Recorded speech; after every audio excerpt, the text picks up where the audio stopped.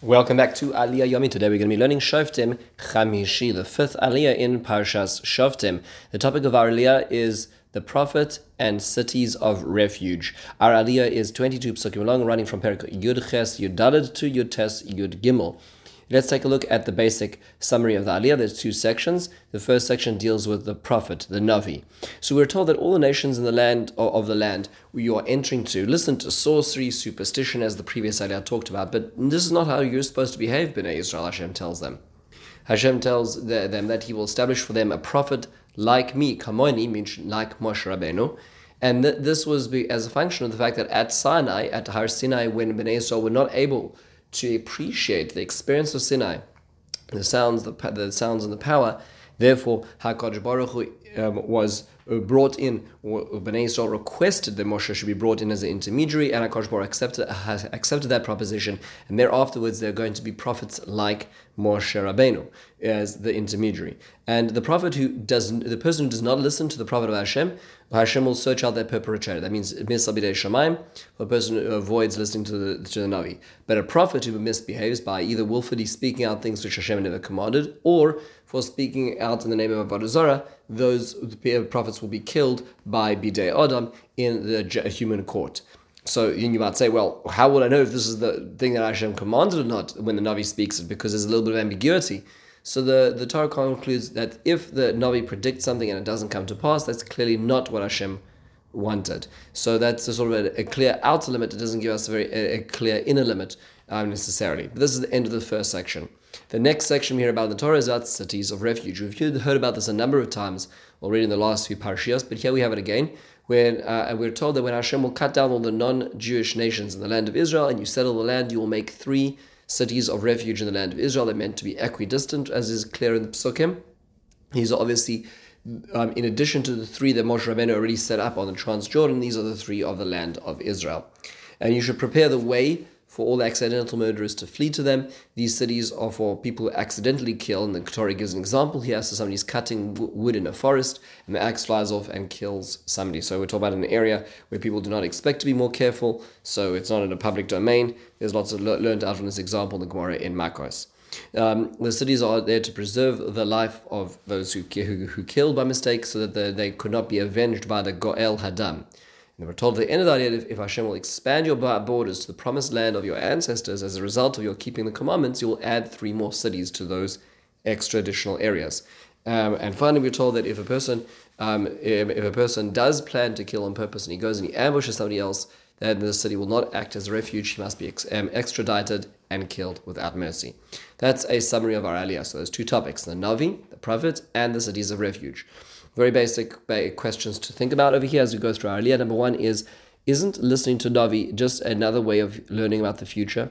Meaning to say, the previous Aliyah said, don't call up the dead, don't speak to soothsayers, don't listen to horoscopes, don't go concern yourself with superstitions, but listen to a Navi. So isn't that the same thing? Isn't just asking a Navi what's going to happen the same thing as trying to play around with the future? So Rav Hirsch points out, no. The pagan person lives in a world of oppressive reality of multiple forces like flotsam and jetsam down the river, where multiple forces can affect where they're going to be going. And they grasp onto any little piece they can in order to be able to feel a sense of security, clinging onto whatever else they can to give them that sense of anchorage. However, when it comes to the Jewish people, that's not the way it works. The Jewish people, in fact, the prophet is not their mouthpiece. The prophet is God's mouthpiece. The Navi is not the way that we find out what lottery numbers we can choose tomorrow. It is not about which investment is going to be more successful and less. That's not what the Navi tells us. The Navi is the mouthpiece of God.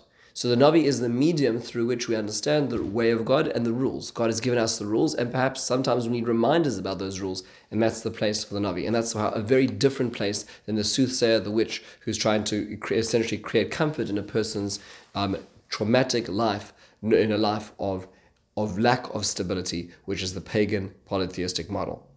Another question. Moshe seems to indicate that the prophet in the future will be just like him, kamoni or kamoicha. But surely we hear at the end of Sefer Devarim There's not going to ever be a prophet like Moshe Rabbeinu. So Rashbam explains, yes, that's true. In terms of his capacity to receive nevuah, no one will ever be like Moshe Rabbeinu. No one will speak peh, mouth to mouth with God. However, in terms of other characteristics, his relationship of trust with Hashem, his speaking truth, there will be other prophets who also will be able to do that. The Ramban explains a little further, is the Navi you can trust. That's what Moshe Rabbeinu is saying. Like you trust me, there will be others after me you will be able to trust. In fact, the Baal HaTurim actually says the Gematria over here is actually of Yirmiyahu. Fascinating perspective. Interesting idea here. Nonetheless, what if the Navi does not talk about the future, but says Hashem has changed the plan now for Southern Mitzvahs? So let's say it's not what this Aliyah is talking about, where he says, you know what, from now on inwards, we're not going to wear tzitzis. That's, Hashem said, he's going to, New Testament, we're going to try to figure things out a different way. So that doesn't seem to be under the purview of our Aliyah. So Rashi says, yes, that's correct. That's part of the purview of the Navi Sheker described earlier on in the Torah, Perek Yud Gimel in Sefer Devarim. And that is when, in such a case, you were not allowed to listen to him and you put them to death. That's called Navi Sheker. And that's Zohar Shah, a decree of the hour like Eliyahu at Har Carmel. So put the two parashas over there and here together, and we get a more wholesome picture as to what a Navi Sheker looks like. Flipping on to the next section of the Aliyah, a few questions. Why are the cities of refuge here again? So Sforno points out, well, we've just learned about the four models of leadership. We have Shoftim, judges, Melech, the king, Kohanim, the priests, Navi, the prophet, and we've explored each of their different realms. So now we hear about their responsibilities. So one of the jobs of the Shoftim would be to erect Ari Miklat in order to preserve innocent lives. So that's what's happening now. One of the jobs of the king will be war. So that's what we're going to hear about next. We're going to hear about siege. That's going to be part of also the leadership in war is going to be the Kohanim, the priests. So we're now hearing about their jurisdiction, which is why this is following.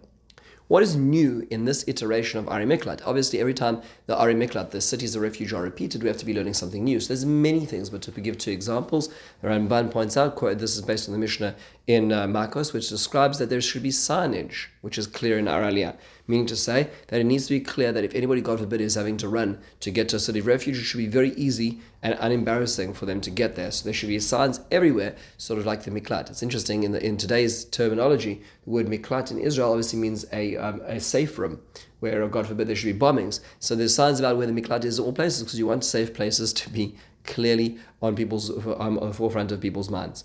Rashi explains another aspect over here is that the three additional cities are in Miklat, meaning there could be 9 in the future. It's 3 on the west bank, 3 on the east bank, and there's another 3 which could be in the area of the Kini, the Kenizi, and the Kadmoni, which according to many Mefarshim refer to the lands of Edom, Ammon, and Moab, which will be incorporated into Israel at the end of times as the promised land of Avram at the Bris Yisrael will be expanded if we listen to the commandments of Hashem.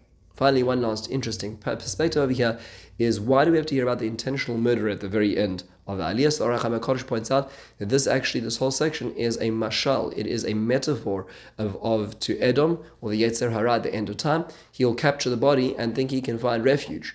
But you will have to remove the Yetzer Hara, extradite him, and allow the body to be freed of such terrors, including the Yetzer Hara. So it's much more, we'll call it holistic perspective that the Arach Chaim talks about over here. We're talking about the Miklat is for the unintentional sins we make in life, not the intentional ones. So with this, we close Chamishi. In the meantime, have a wonderful and meaningful day.